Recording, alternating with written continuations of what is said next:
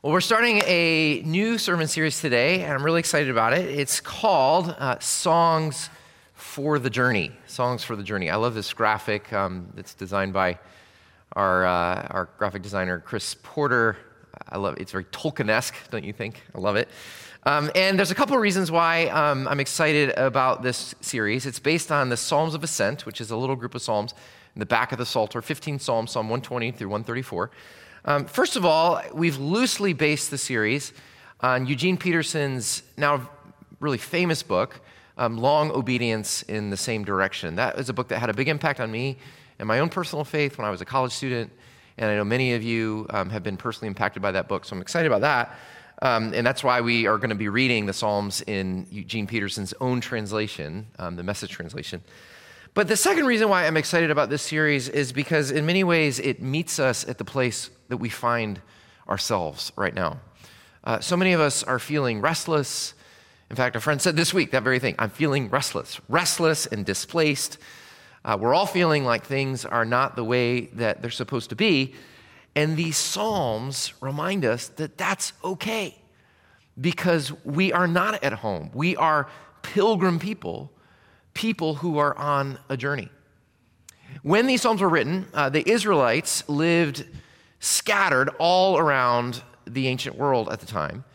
And yet, faithful Israelites every year, 3 times a year, for the 3 main Jewish festivals, would make a pilgrimage, a journey, a road trip, if you will, from all the scattered places, making their way back to Jerusalem, to the house of God. And it was literally an ascent. That's why they're called Songs of Ascent. It was an ascent because Jerusalem and the temple were at the highest place of the known world at the time. And they would often make these long treks through dry and difficult places to get there. So it's a serious road trip.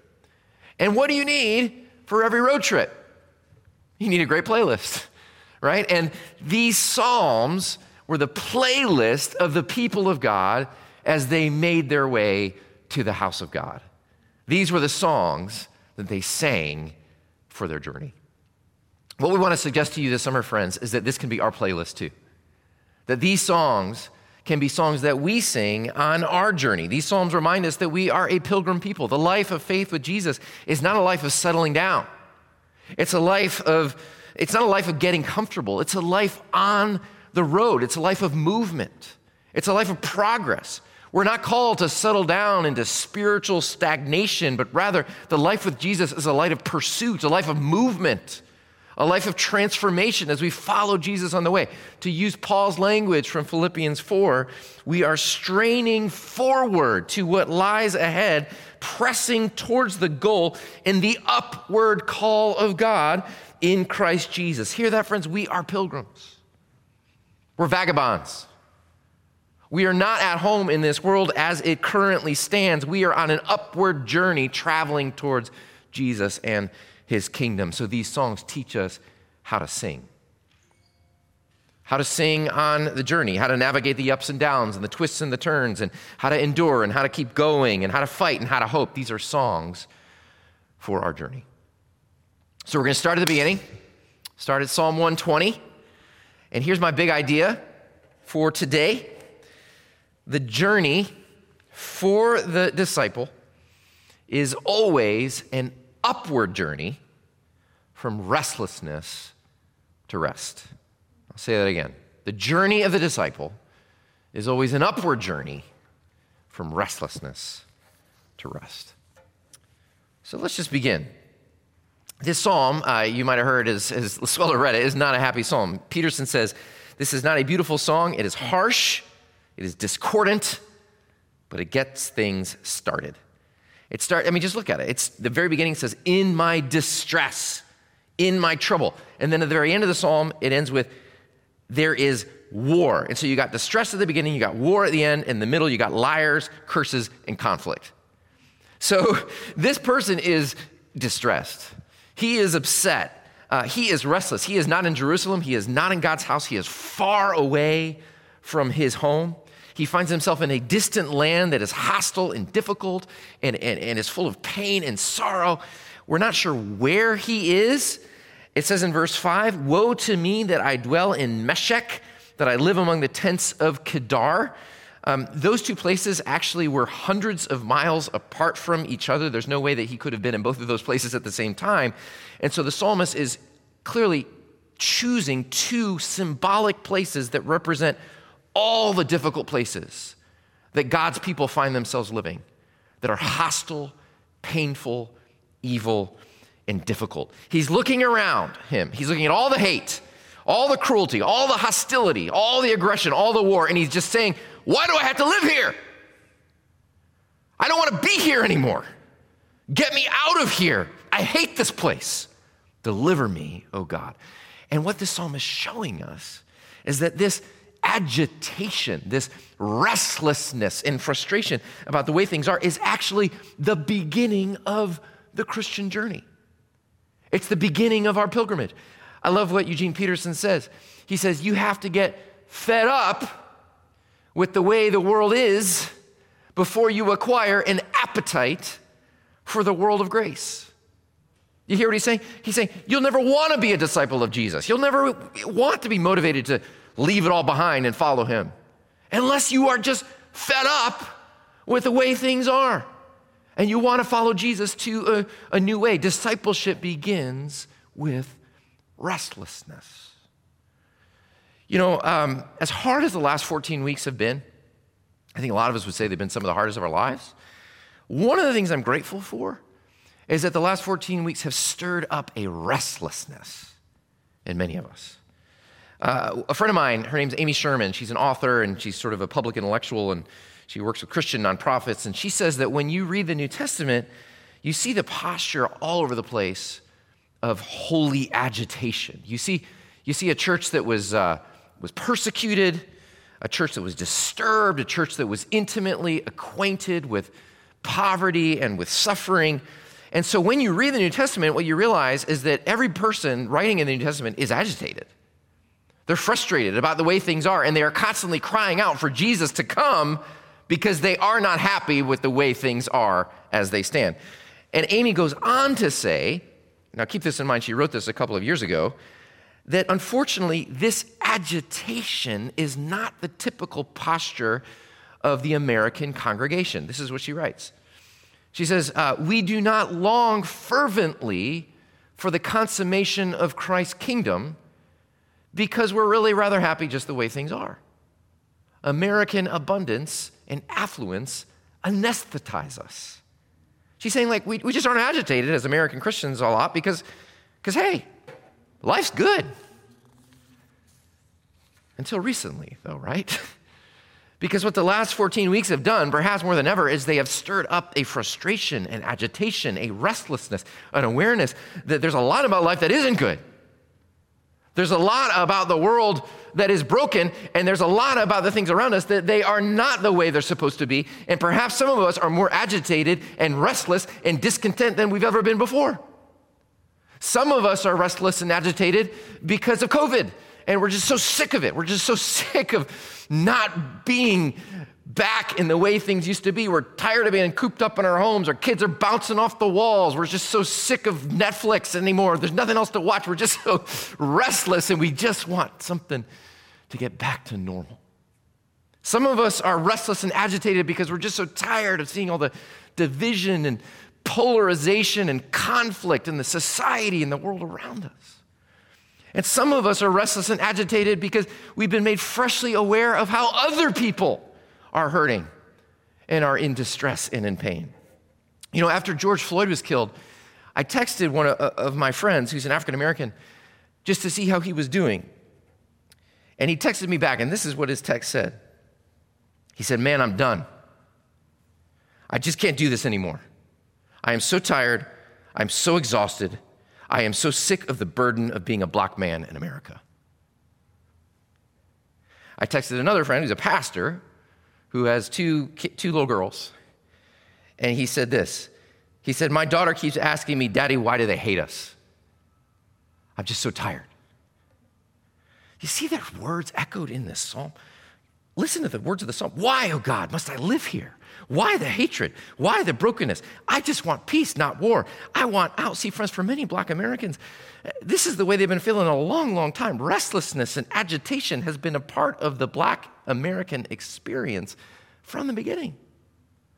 And when you go back and you look at some of the Negro spirituals, that beautiful art form that's been given to us, it's like they are songs of ascent. They're songs of groaning of people who find themselves in a hostile land. Listen to these words, no more weeping, no more weeping. Before I'd be a slave, I'd be buried in my grave and go home to my Lord and be free. See, these are songs of those who know this world as it is not their home, and they are wholly agitated, longing for a better kingdom. And so this psalm, it calls us to get in touch with our pain, our restlessness. It calls us to get in touch with the pain and the restlessness of other people who suffer. It stirs up a holy agitation. Again, my friend Amy writes, as we entangle our lives with those who suffer, we can begin to become rightly agitated with the way things are because they are not the way they're supposed to be, and more eager for Christ to deliver on his promise to make all things new. So that's the first stage of discipleship: restlessness, agitation, a longing discontent with the way things are. So let me ask you, fam, are you fed up? Are you restless? Are you frustrated? Are you angry? That's good. That's good. That's a good place to start the Christian journey because you are ready to pack up your bags and get going after Jesus. Discipleship begins with restlessness. But let's move to the second part because what do we do with our restlessness? Restlessness alone is not productive. Restlessness can lead you to do some dumb and stupid things. And so what is the Christian path? What do we do once we identify with our restlessness? How does God call us on this journey to rest?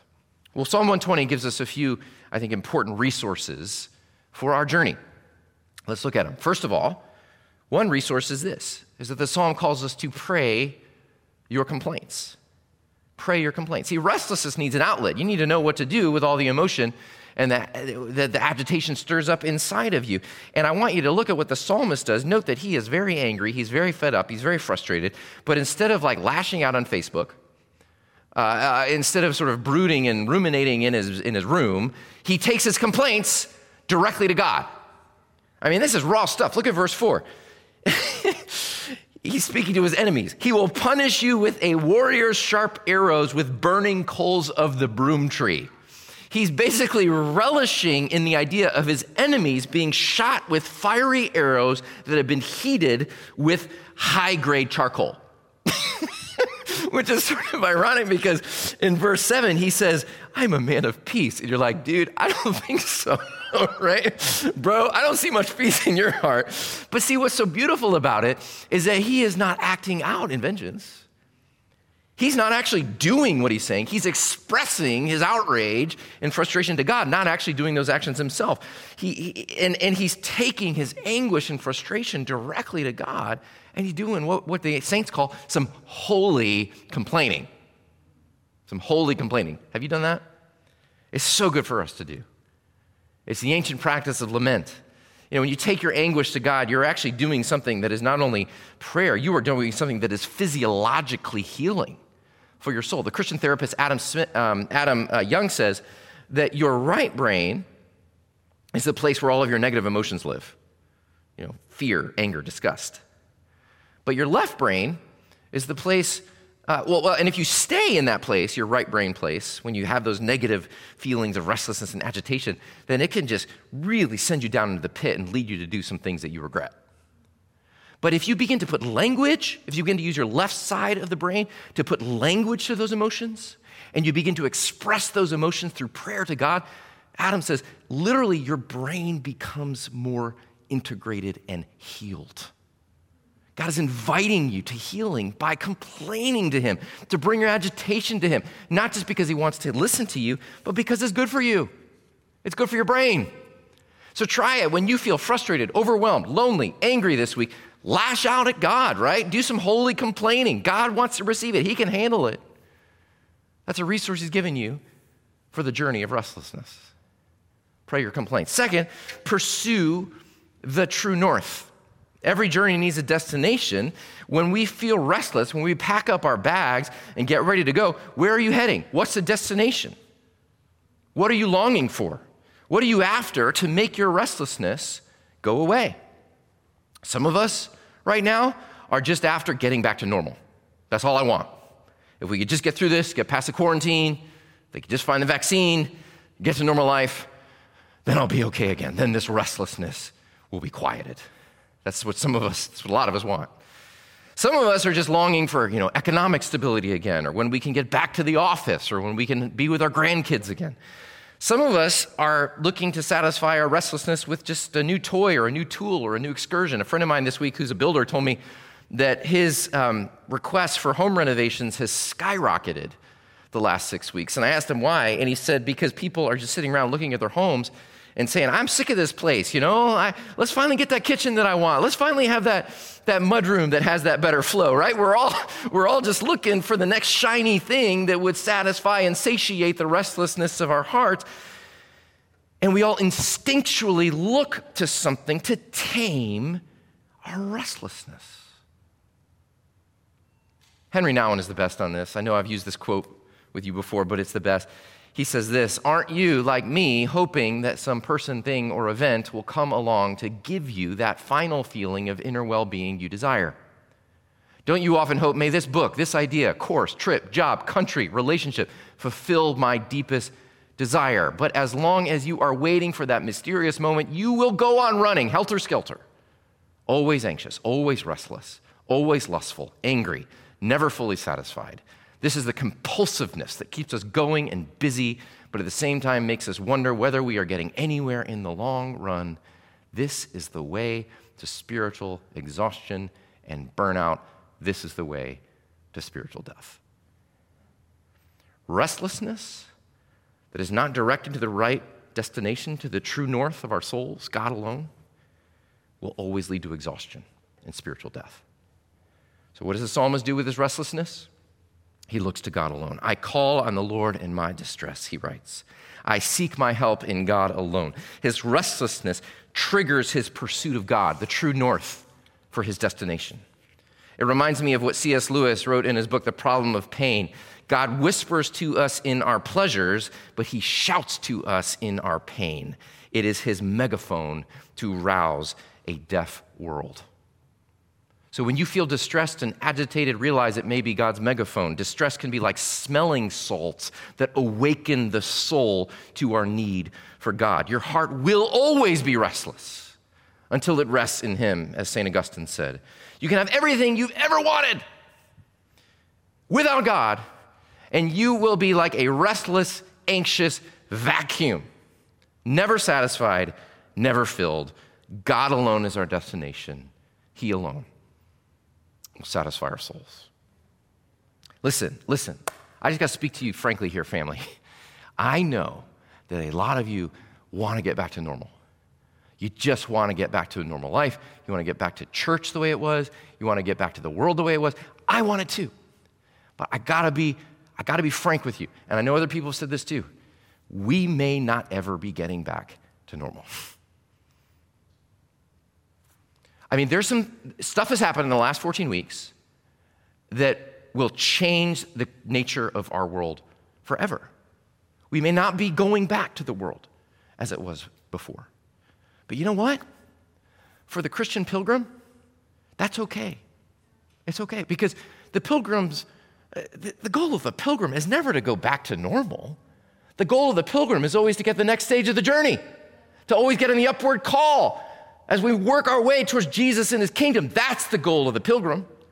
And so because we know we can never find satisfaction in this world as it is, so we are looking for the world as it will be, the journey that Jesus calls us on. Our hearts are never satisfied by anything in this world, but only God alone, who calls us through our restlessness to rest in him. So pursue the true north. Pray your complaints, pursue the true north. One last resource for the journey this psalm gives us, persevere for the long haul. You know, this psalm is a leaving song. It's the first step of a person on a journey to Jerusalem, and he's got a long way to go to get there, to get to the place where he can find rest. And this is the first step of 15 psalms, and it's going to be a long uphill grind, but with his heart set on God and a song and a step and his playlist going, he is ready for the long haul. Eugene Peterson took the title of his famous book from the German philosopher Friedrich Nietzsche, the atheist philosopher of all people. Nietzsche said this: "The essential thing in heaven and earth is that there should be a long obedience in the same direction, that in the long run results in something which makes life worth living." And what he means by that is that there's a certain kind of daily grind. There's a certain kind of difficult, day-by-day, ordinary, strenuous, arduous work that will, in the end, make us look back on our life and feel like, you know what? Life was worth living. Eugene Peterson puts it like this: "There is a great market for religious experience in our world.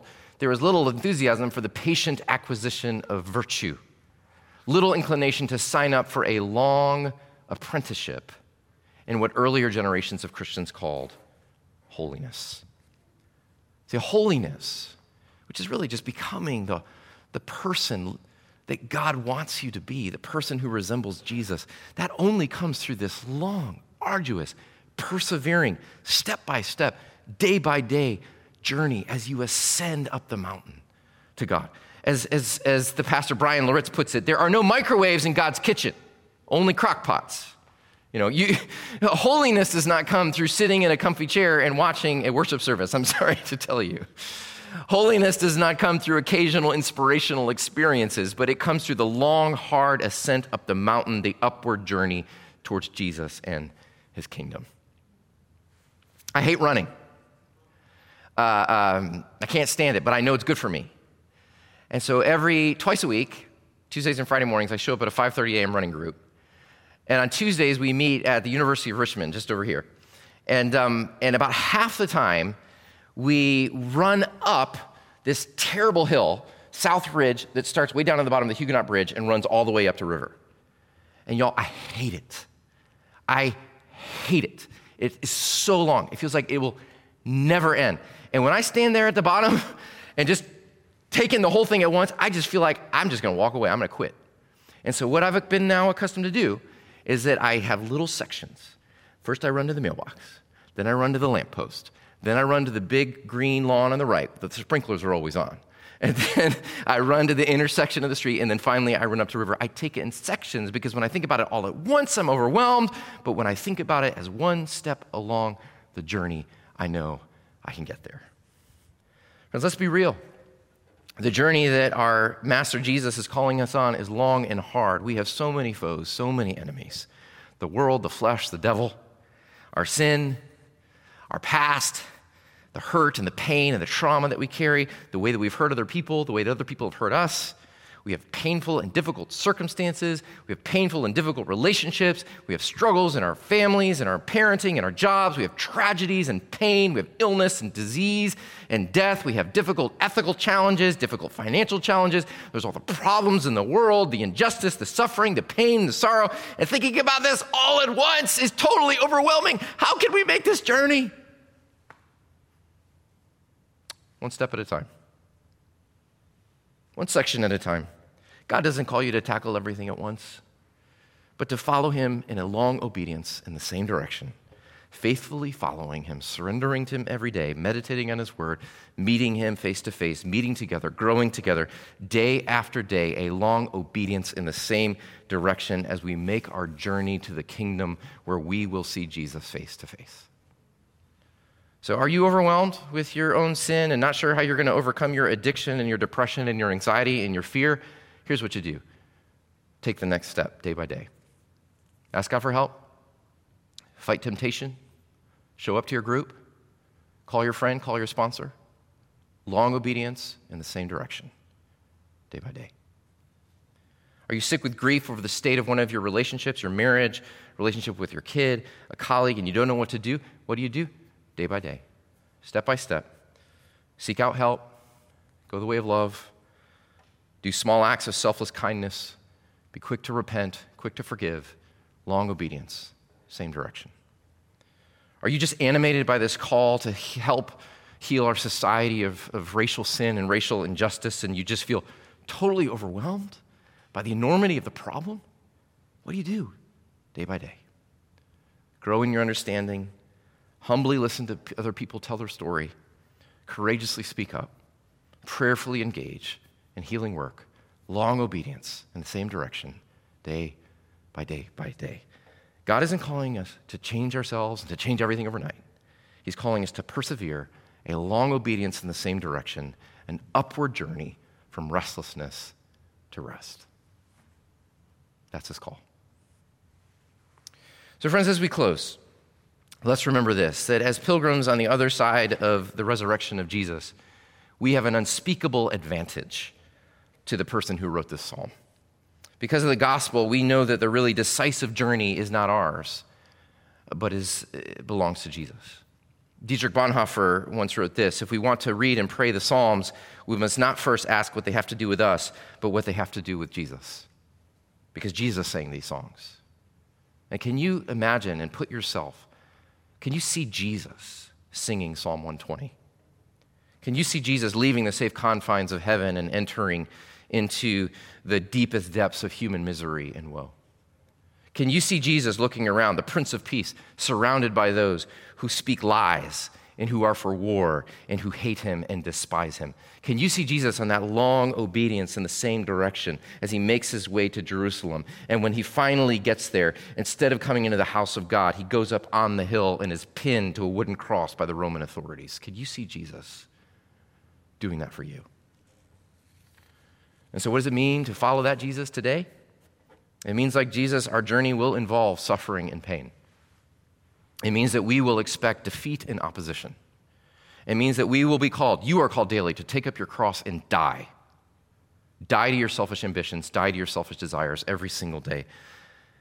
Yet it also means there is great freedom and joy in the way ahead. You don't have to get the journey exactly right. The decisive trip has already been made, not by you, but by Jesus. There's a yoke, but it's light. There's a burden, but it's easy. We will make some wrong turns. We're going to lose our way. We're going to have to readjust course again and again, but that's okay because we are not the ones who are going to rescue the world. We are not the ones who are going to reconcile the nations. We're not the ones who are going to bring in God's kingdom. The work we're called to do, the journey we're called to take, is to follow Jesus on that upward journey to his kingdom, following the one who leads us along and who knows the way because he has already traveled it for us. He holds us fast. So let's pack up our bags. Let's follow our Lord. Let's pray.